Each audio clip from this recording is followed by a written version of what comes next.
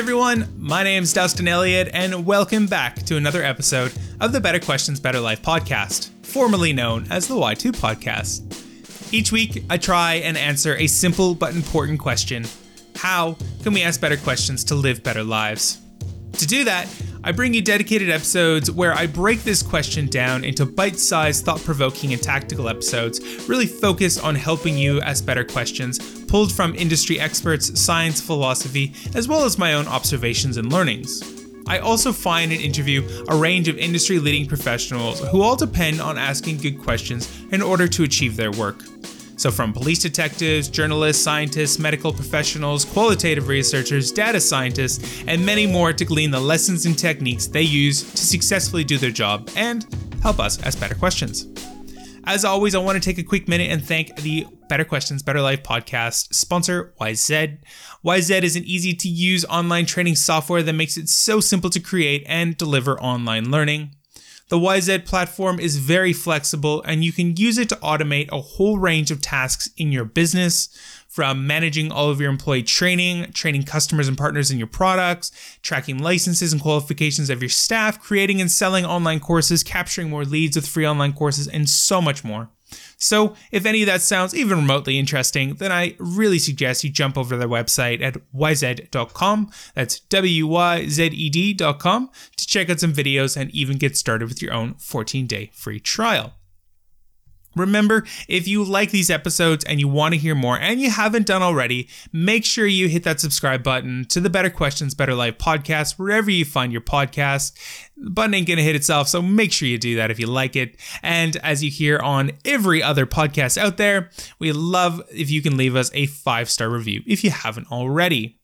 Of course, you can jump over to the website at betterquestionsbetterlife.co, where you can find links, resources, soon to be a blog, putting together some really cool projects as well at the moment to help you ask better questions outside of the podcast and all that other good stuff. So make sure you check it out and stay tuned. Of course, you can always join in on the conversation on our Facebook page, Instagram, and the other social media handles, and you're going to find us at Better Questions, Better Life. You can also follow along on social media, and because if that name's a little too long, then we're going to try and dominate the hashtag BQBL. So hopefully we're going to blow that up with lots of really cool conversations. And again, if you want to find us, that would probably be the easiest way. But with that being said, though, let's get right into it. Adam, welcome to the Y2 podcast. Thank you. Very excited to have the opportunity to sit down with yourself, and we've had a few conversations, and every single time I come away having some brilliant new insights. So I'm finally excited to have these microphones in front of us to be able to finally record and get some of those gems out into the world. So thank you so much for your time today. Not at all. Thanks. Good to be involved. Yeah. So just to start us off with, can you just start off to tell us a little bit about what you do now and a little bit about your history as well, too, just for context for listeners? Yeah. So I'm a consultant with Deloitte. Working our human capital consulting business, which basically means issues around HR or humans, really. A lot of people don't like the term human capital, but we'll run with it. Yeah. And a lot of that's consulting and advisory to organisations externally. In fact, the majority of that is around talent acquisition. Mm-hmm. So I've had about 20 years in the broader recruitment industry and helping organisations around how they build their future workforce. So a lot of that these days, a lot of the big trends are around that human-centred design, and a lot of the macro trends we're seeing is around the importance of being sort of personalised and the individual journey, rather than the old school, we're the organisation, we're hiring you, you should want to come to us. So it's been a big shift, but certainly the contemporary guys are getting on board with making it more about the people, which is good. Mm-hmm. Fantastic. Now, one of the things that I love about your career, and it's more me because I love HR, I love technology, and you spent a huge amount of time in this area and thinking about it, especially with the organizations you've worked with. And the first area I want to jump into is just, can you talk us through a little bit about, and you work with clients or from your experience, about how can we use technology to ask better questions? Yeah, this is a bit of a passion of mine. As you know, I sort of did a period with a tech startup in the broader sort of HR tech space. Mm-hmm. I think the exciting thing for our industry, if we call it HR or recruiting, or in fact more broadly, is the ability these days to put some more science and rigor behind what we're asking as an organisation as questions. So we've relied in reality, if you look at the way we recruit, if I can selfishly look at MySpace, we're still using CVs and resumes and structured interview questions the same way we did for literally 50 years. Yeah.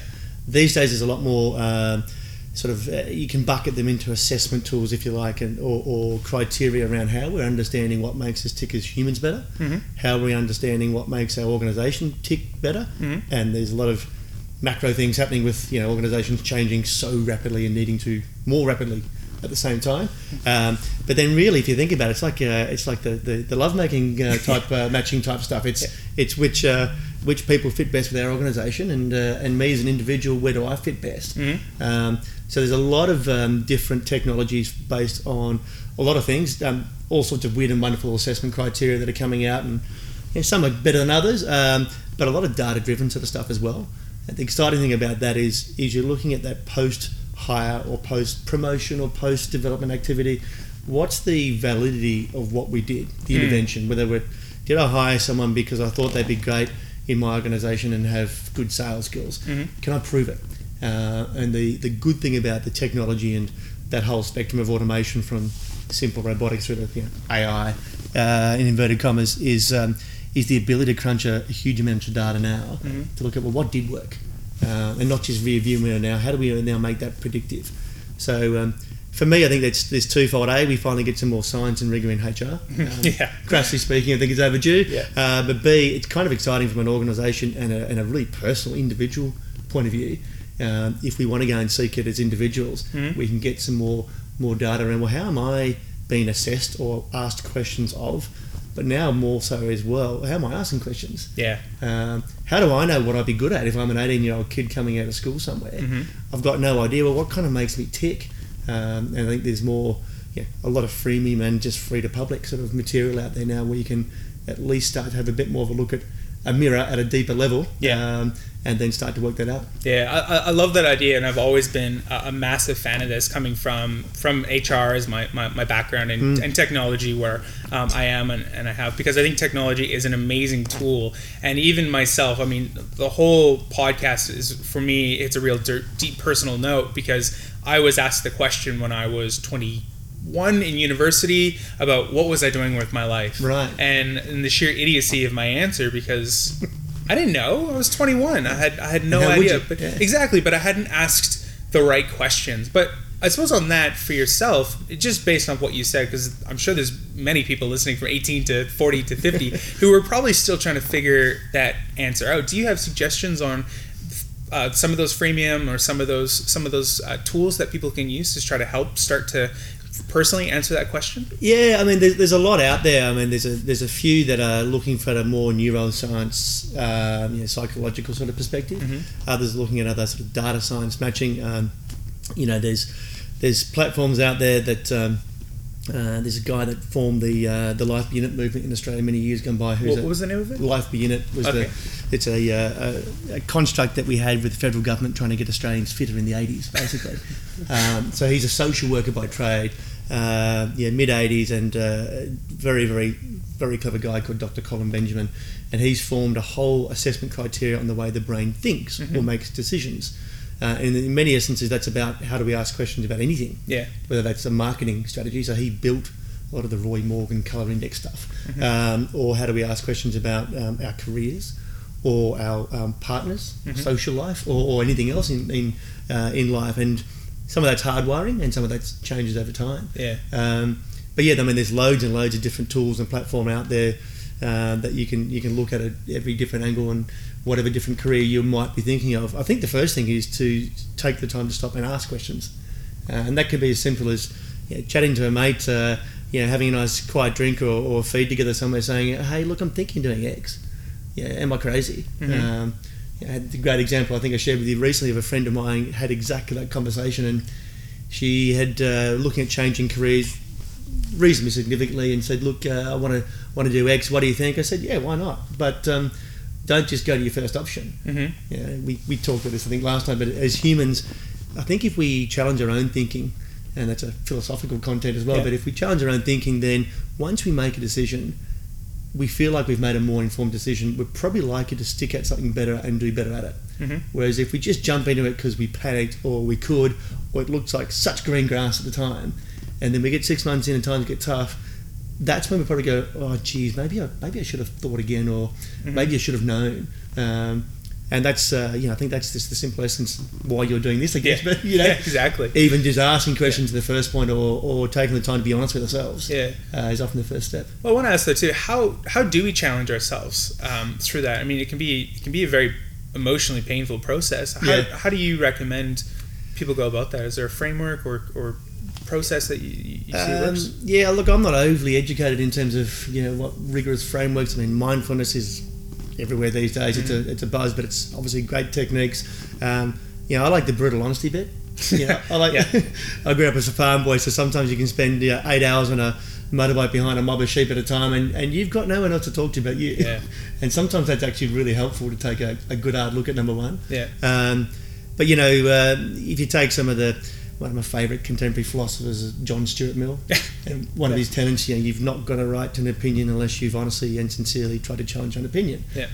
I don't know why that resonated with me at uni days, and I certainly don't do it all the time, and I certainly get on my high horse sometimes and forget about your own learning, but I think sometimes when you are stopping and thinking about something, whether it's, I do it in work quite a lot, and sometimes I get quoted by some of my team getting sick of me saying it, but if you're going down a path and you go, okay, we've got to do this, and whatever it is, and then you just stop and pause and you go, well, hang on, let's try and think the reverse. Either you get a bit more insight from you and your team or the people around you that you were just discussing it with, or you get another 1 or 2 or 3% of your own version of the truth, and then at least you feel more comfortable to move on. Or sometimes you go, actually, geez, glad we stopped, because we were going down probably only 60% of the right direction here. So I don't necessarily have a framework other than, as I say, pause, just be conscious of always being able to be challenged. Likewise, if you've got people that are too much like yourself in any decision making process, go and seek it at someone totally different for exactly that reason. And again, whether they get you to a different answer or not kind of isn't necessarily important. It's the process of the challenging, the self-challenging, or the challenging the preconceived ideas or biases. Yeah, you mentioned those too. I want to kind of go down that a bit more. I mentioned the reverse. So when you talk about the reverse, what does that mean? What does that look like? So the reverse in terms of making decisions? Or? Yeah, you said when you look at it, the reverse, to get that extra little bit or insight or that few percent. It's actually trying to pretend to literally flip it. Yeah. So literally try and challenge yourself to have the entire opposite opinion sometimes. And you could use the example of if we don't like a particular public speaker, you and I should probably attend that rally. Yeah.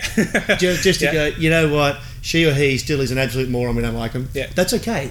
But we probably never will go out 100% going, I learned nothing. Or if you've made a decision on a certain path, so my world, this should be the right thing for the client. Just stop and take a breath and go, well, what about if you went the entire opposite direction? What would that bring? It's like some of the stories of what if a plane could fly upside down? Yeah. And the crew gets a better view of the ground. Okay, well, is that an advantage? Maybe not, but at least you went down that thought path. Yeah, I love this though, and this is what I'm really excited about, and I'm writing at the moment because, as you know, with the podcast there will be these interviews with professionals, but then I'll be sort of dissecting elements of it. Yeah. And a lot of the time, I think when people think of questions, we think about rapport, we think about literally the structure of the questions, but I think it's sort of an unsung hero that a lot of professions have done really well, which you've alluded to, is actual question frameworks. Yeah. So if we're going to go through a decision, and I love that even for ourselves to think, okay, I really love this decision. I might love this job, or I might love this path. I might love this person. I might really go on that. But our cognitive biases are so intertwined in us. And I've talked before with somebody and they said, look, understanding cognitive biases is half the battle. Yeah. But I think the other half then is, like you said, to have a deliberate strategy to then say, gee, we both really, really like this thing. Let's maybe try to, for the sake of the exercise, to do the opposite. Let's pretend to hate it, and let's have that conversation. So devil's advocate or a reverse kind of thing. Yeah. But it becomes a deliberate exercise to try to switch it around. And even what you said earlier too about having that brutally honest conversation with yourself, even just a previous guest talked about part of his job was to allow people to put them into a box, and that box was the anti-ego kind of thing, right? I'm not talking about you anymore. I'm talking about the box, this sort of, it's not you, and allows you to sort of step outside yourself, but having that sort of deliberate, explicit, like, okay, I'm going to now put myself into the box, or Yeah. whatever analogy, Yeah. or a devil's advocate, Yeah. or the reverse kind of thing. Or the third party type thing. Yeah, exactly. Because often if I talk to a good mate of mine recently in our profession, was talking about what else he was going to do next, and I could tell that he kind of knew what he already knew, and he was second guessing himself because it was tough being out of work. And I said, okay, let's pretend that you were advising you instead. Yeah. So put yourself aside, Scott, and what would you tell yourself? And he knew the answer, or he knew, but he kind of was stuck so much in the emotion and the turmoil and the upheaval and whatever else. And if we kind of feel like we are the victim that's happening to us, then we're right. If we kind of step outside it and take a more objective view, then we can also be right. Yeah. So it kind of, as you say, whether it's a box or detachment or anything else you want to do, it's probably another good technique, actually. Yeah. Yeah, absolutely. It's funny too, as you say that. I know this is something I've been super guilty of, and I'm still really bad at it. But when you're having conversations, or what should I do with this kind of thing, it's so easy just to say, here's what you need to do.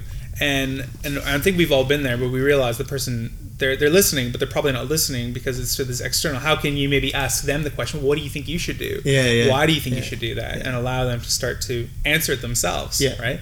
In that challenge. Yeah. And good coaches, good psychologists, good whatever else, jump up on the couch, Yeah. but it's quite true. You've got to, I think we feel much more comfortable if we come to our own decisions. Yeah. Sometimes that can be difficult if you're hired as a professional as well. It's a really hard pitch sometimes to know when we go back and ask questions of a client in whatever line of work, but particularly professional services for me. Sometimes it's really positive because you want them to go on the journey of decision making. Sometimes it's kind of like, well, we're paying you guys a lot of money. You tell us the answers. Come on, and that's a pretty hard battle to pick sometimes. Yeah. Well, it does segue into something else I wanted to talk with you, because sort of kind of combined with the first two things we've talked about. One of the I'll call it a gripe. Maybe that's not the right word for it, but one of the things we discussed is that yet in this day and age of technology and the internet, we as individuals and we as organizations still seem to ask really bad questions. And I know you've got a plethora of examples, but I suppose my question for you is why do you think we still do that? Yeah, it's a good question. I think sometimes we ask questions when we're looking for an answer, in which case, you kind of argue that there's no point of having a question. Sometimes a directive is equally as valid if that needs to be. It's kind of the way a lot of different things do work. And if you're running away from a cyclone and the answer is run, then don't ask a question. The answer is run. Right? I think sometimes also there's almost an over politeness that has crept into us, where we kind of think as though we have to have this nice sort of tete-a-tete to start with when we're meeting someone, and we don't particularly care, or we think that that's actually going to help break the ice, and sometimes it does. But it doesn't necessarily respect someone else's different personality or style. Some people are really awkward with being asked too much, and they don't really care about talking about personal life in their first conversation. And the other times, I think, is don't be uncomfortable with silence. It's one of the sort of most powerful negotiating tools, for example, but also a lot of people are very comfortable with that as well. But if it's talking about two organisations or two people trying to achieve the same outcome, then we often do ask a lot of very structured questions that aren't necessarily designed to really get to the crux of it. They're designed by some sort of textbook or technique that we've learned, which is great, but we're not really listening properly. I think that's the key. It's good question askers, probably are better listeners. Yeah, so I suppose, is that the remedy then to that, you think, just in terms of being better listeners, or is there something else that we can do? And I mean, as an example, I think that, and as I've gone through this process, and I don't hold this over everybody, I still ask probably dumb questions, and I'll have a revelation, or somebody will call me out on a year and I'll be like, wow, that is a stupid question. But I think a lot of the times when we don't know what to do, we fall back on those sorts of things. But I guess the question is, with all these tools and all these resources and whatnot, how do we sort of break through that to try to get at a deeper level or deeper meaning, or something that we wouldn't necessarily have seen because of those default questions? I think we've really got to look at what we're trying to achieve as opposed to what we're trying to do. And why we're trying to achieve it as well too. And why we're trying to achieve it. So we're, as humans, we're kind of hardwired sometimes to make really dumb decisions. There's some really interesting courses I remember years gone by about, if you and I both went to the casino right now and we saw that the roulette wheel had come up black 45 times in a row, we'd both go, oh, look, let's put $10 on red, right? We know in our brain that it is still 50%, but for some reason we think it's got to come up red. Yeah. So there's a lot of that internal hardwiring as humans that we're not necessarily designed or evolved to have actually make good questions or make good decisions. And that's including if you look at all the emotional impacts and elements and whatever else. So I guess sometimes it's also around that heart versus mind. Essentially, the only reason we want to put it on red is because our heart says, oh, we think this is going to come up, but we know full well that's not the case. Yeah. And then sometimes I think the tools and science and technology and different pieces around it can actually be confusing. So arguably we actually are getting asked so many more questions on a micro level every 5 or 7 seconds of the day. The brain gets kind of cluttered. It's hard sometimes to work out what is noise versus important. At a really basic level, what's the fine line between communication at the most simplest level, a conversation, and spam? And everyone's got probably that stance on that grey continuum. And if you ask them a different time of the day or a different mood or a different stress level, I'm sure it would move. Yeah. Sometimes we're asking questions in some of the most stressful situations. I don't think I'd be a very good lawyer, for example, when or defendant when you're under the pump. So then we kind of cloud ourselves with other things that we might have told ourselves or prepared ourselves for. And essentially goes on a different journey, we're unprepared. Whereas if we just stick to, let's just keep it basic. We're here, we're talking about X, we kind of should have a shared outcome if it's a negotiation or if it's a conversation about stuff that we like doing. Great, that should work, rather than trying to get overly complicated in tools and frameworks and all the research that we did beforehand and cluttering our ability just to focus. Yeah, it becomes the analysis by paralysis kind of thing. Yeah, I think, right? Yeah. And then it's then if you include how many times you speak to someone and they make a decision and you both feel comfortable, and then they come back 3 days later and they've spoken to someone you might not think is a good influence and they've changed their mind entirely. Yeah. And you can tell in the way they're telling you they kind of still know that's not what they want to do, but they've been convinced by their partner or manager or parents or family or friends that this is a different answer. Yeah. And then they ignore their own answer. Well, I mean, I'm curious. So given your role in consulting as well too, I would imagine that this is a challenge because you're paid a lot of money. You're working on some high stakes deals. How do you know when enough is enough? Yeah, you don't. In fact, the only way you can get closer is to keep asking questions of the right sort of people. A client is never an individual, and it's never just a group of individuals that you've identified in traditional. It's a living, moving, political, ego sort of personality, collective beast, and that will change and move in a second. So you might think you've got something locked down, you might think you've asked all the right people, and then all of a sudden something comes from left field.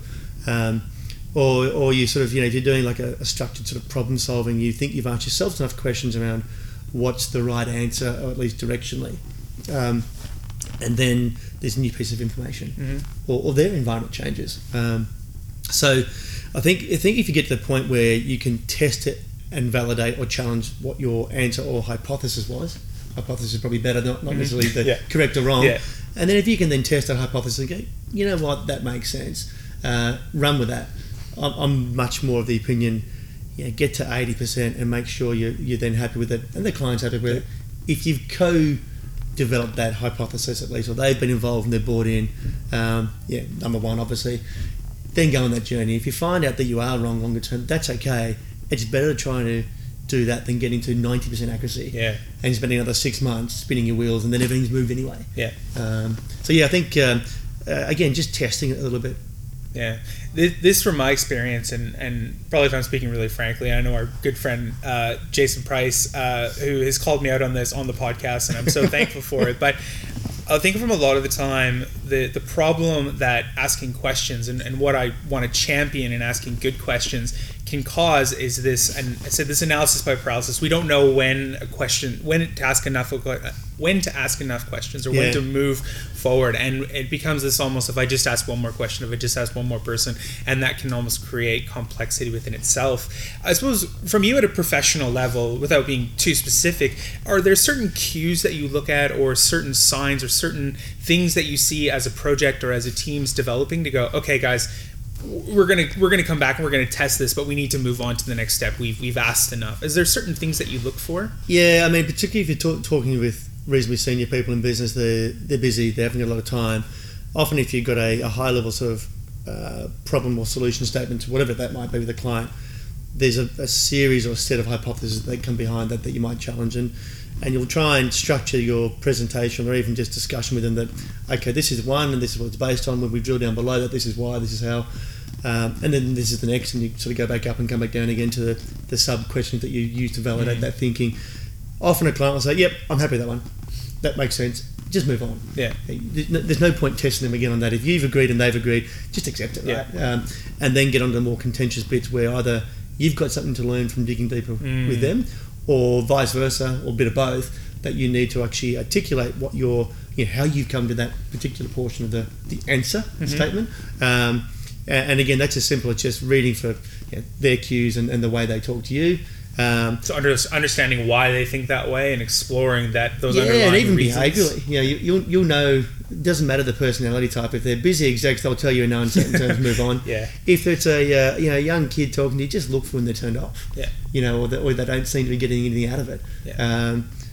You hit a point of sort of diminishing returns and sort of going, I'm not getting as much information out of it that I was before, and then having a sort of mental point to go, okay, this is enough. Now it's time to move on to the next stage. Or flick it back.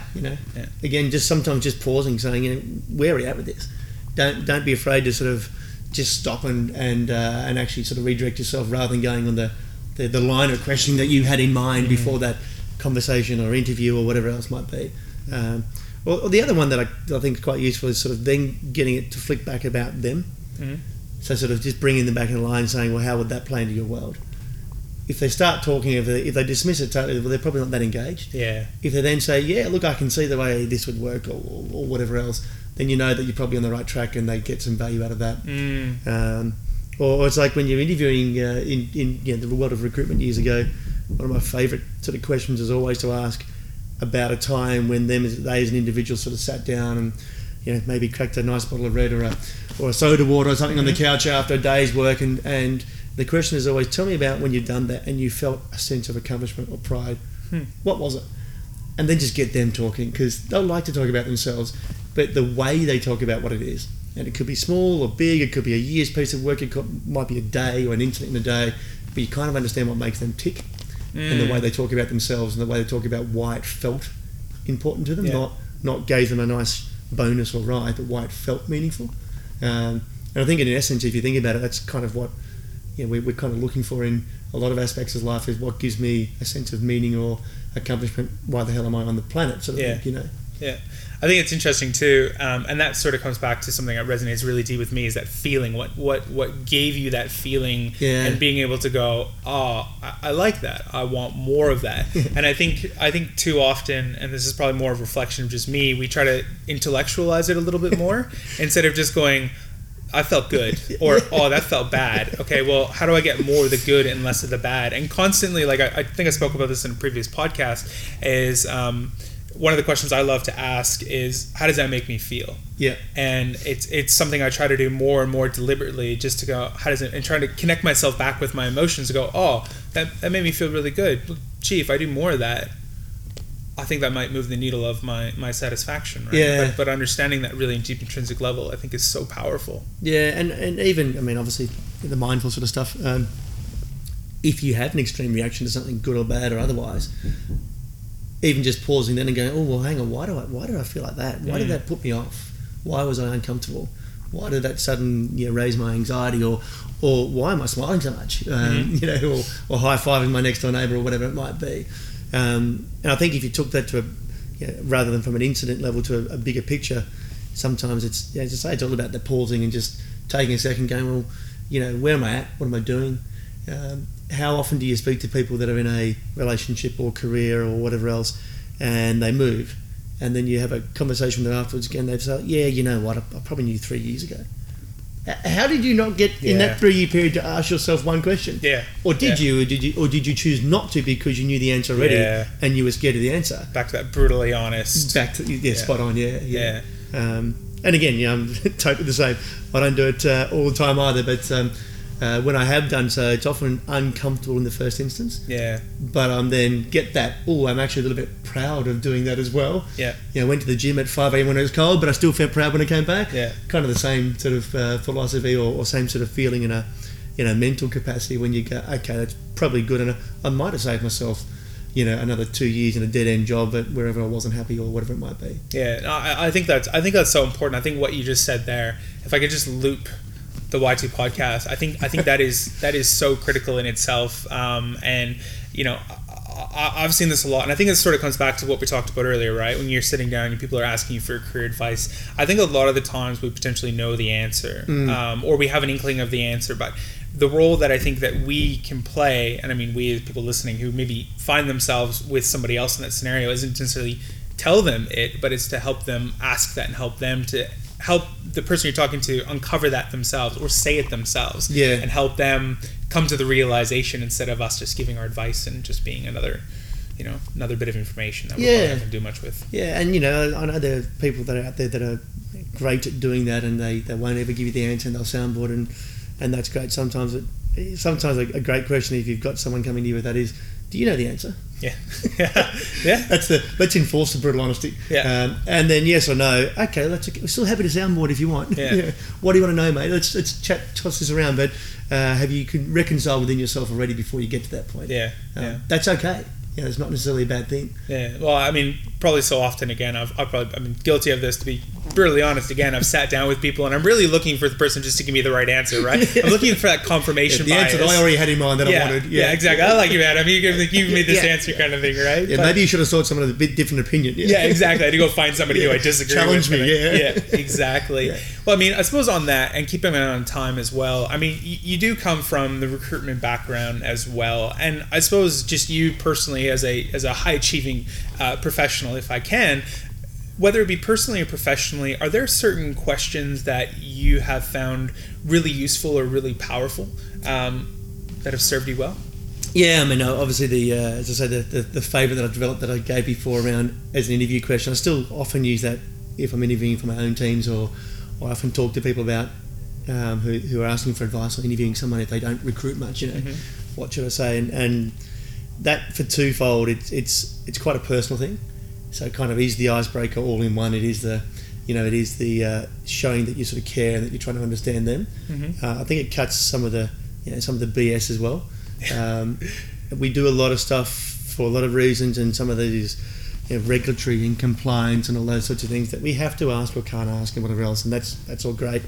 But I think if you can be a little bit vulnerable sometimes and drop your own ego a little bit, and then just get to, well, we're actually both here for the same reason. Yeah. I need to work with you or do stuff together, and you are kind of interested in working with us or me or whatever else. So let's just get to the crux of it. What do we need to do that well? And sometimes that may be don't be afraid to hear an answer you don't like, because they're probably the person you might need to hire most, or need to work with most. But some of the other sort of questions around, if I take it from the individual side first, as we talked about before, I think ask why you're doing stuff and why you're looking at a new opportunity, whether that's work or otherwise, or career or promotion. What does it really mean to you? And then, is it something that you've been sort of cajoled into by sometimes even just a stage of your career? You think that you've had 3 years as a manager somewhere, therefore you need to do something else, but really you're pretty happy as a manager. That's okay too. Don't let others bully you into anything else. And then if you understand the why at a deep level of what you're trying to do, then and you're not afraid to be a little bit sort of vulnerable or drop your guard, so to speak. And that's to yourself in this particular thing as you're going through. It has to be to yourself first, but then even I think I actually think vulnerability is a really good disarming tool. If you go to someone and I say, "Hey, Dustin, Look, mate, I've got to be honest. I'm struggling a bit at home on the home front or whatever else. I've got this happening. I don't think I'm doing a good enough job. This is what I'm looking for.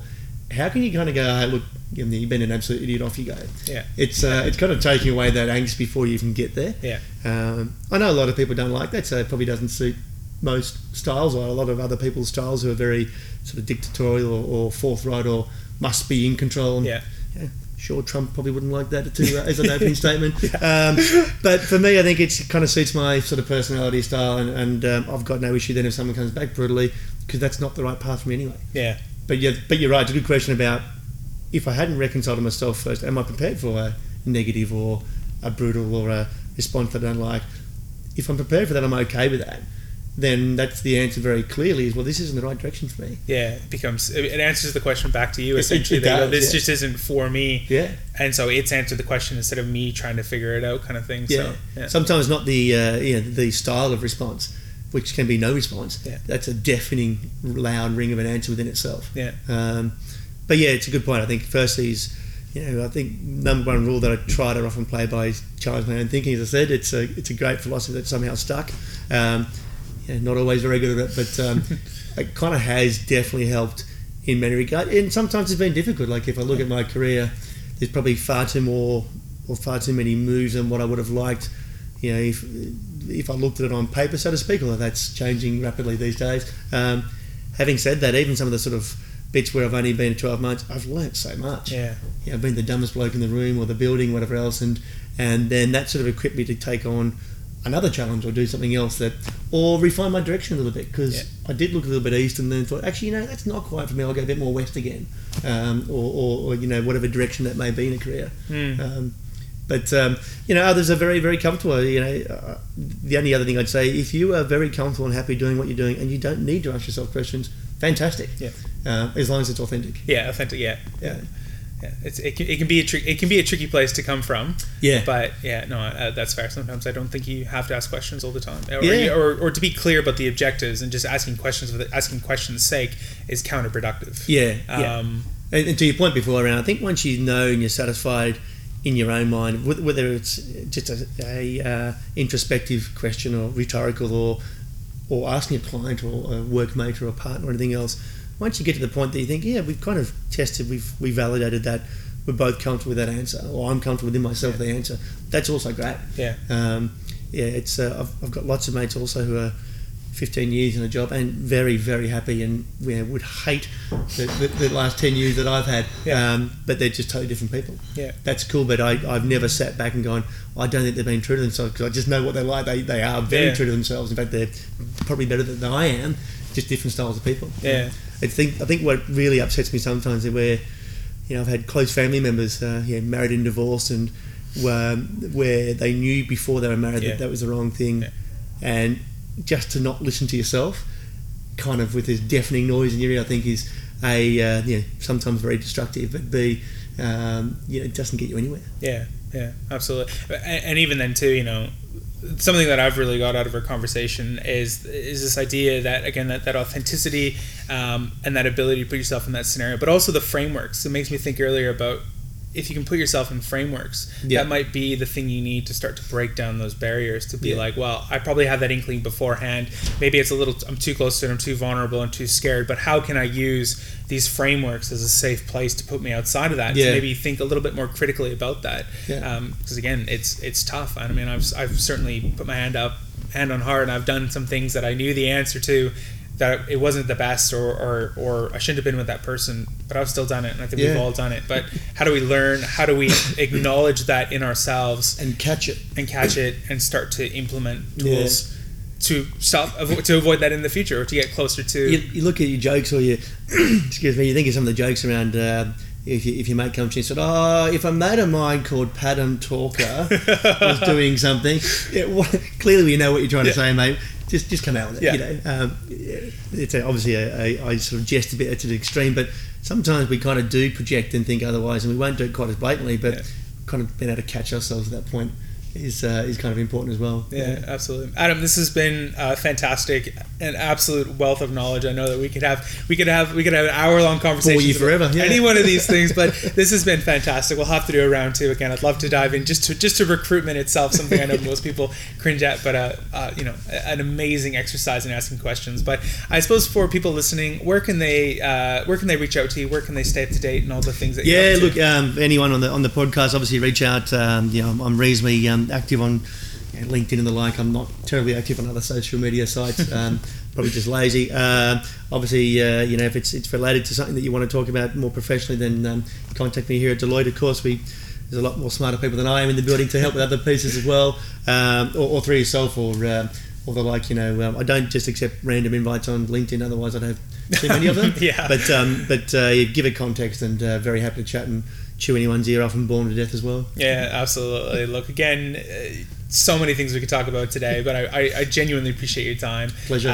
Thank you so much. I'll make sure I include the link to a little bit more about you on the show notes as well too. So make sure people do check that out. You've got some great blogs that I've read as well, sort of cycling around a little more around the professional side. Yeah. But certainly well worth a listen if you like what Adam's talking about here today. But Adam, thank you again so much for your time. And pleasure. Speak to you soon. Thanks very much.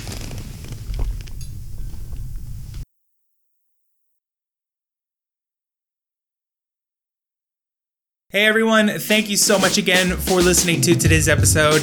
Just remember, if you want to join in on the conversation, make sure you jump over to the social media handles. You're going to find us at Better Questions, Better Life on Facebook, Instagram, BQBL_ on the Twitter. Of course, you can make sure you jump into the hashtag BQBL. Of course, you can check out our website at betterquestionsbetterlife.co. And I want to take a quick minute again and thank our sponsor, YZ. Make sure you get started with your own 14-day free trial at yzed.com. That's WYZED.com. With that being said, speak to you next time.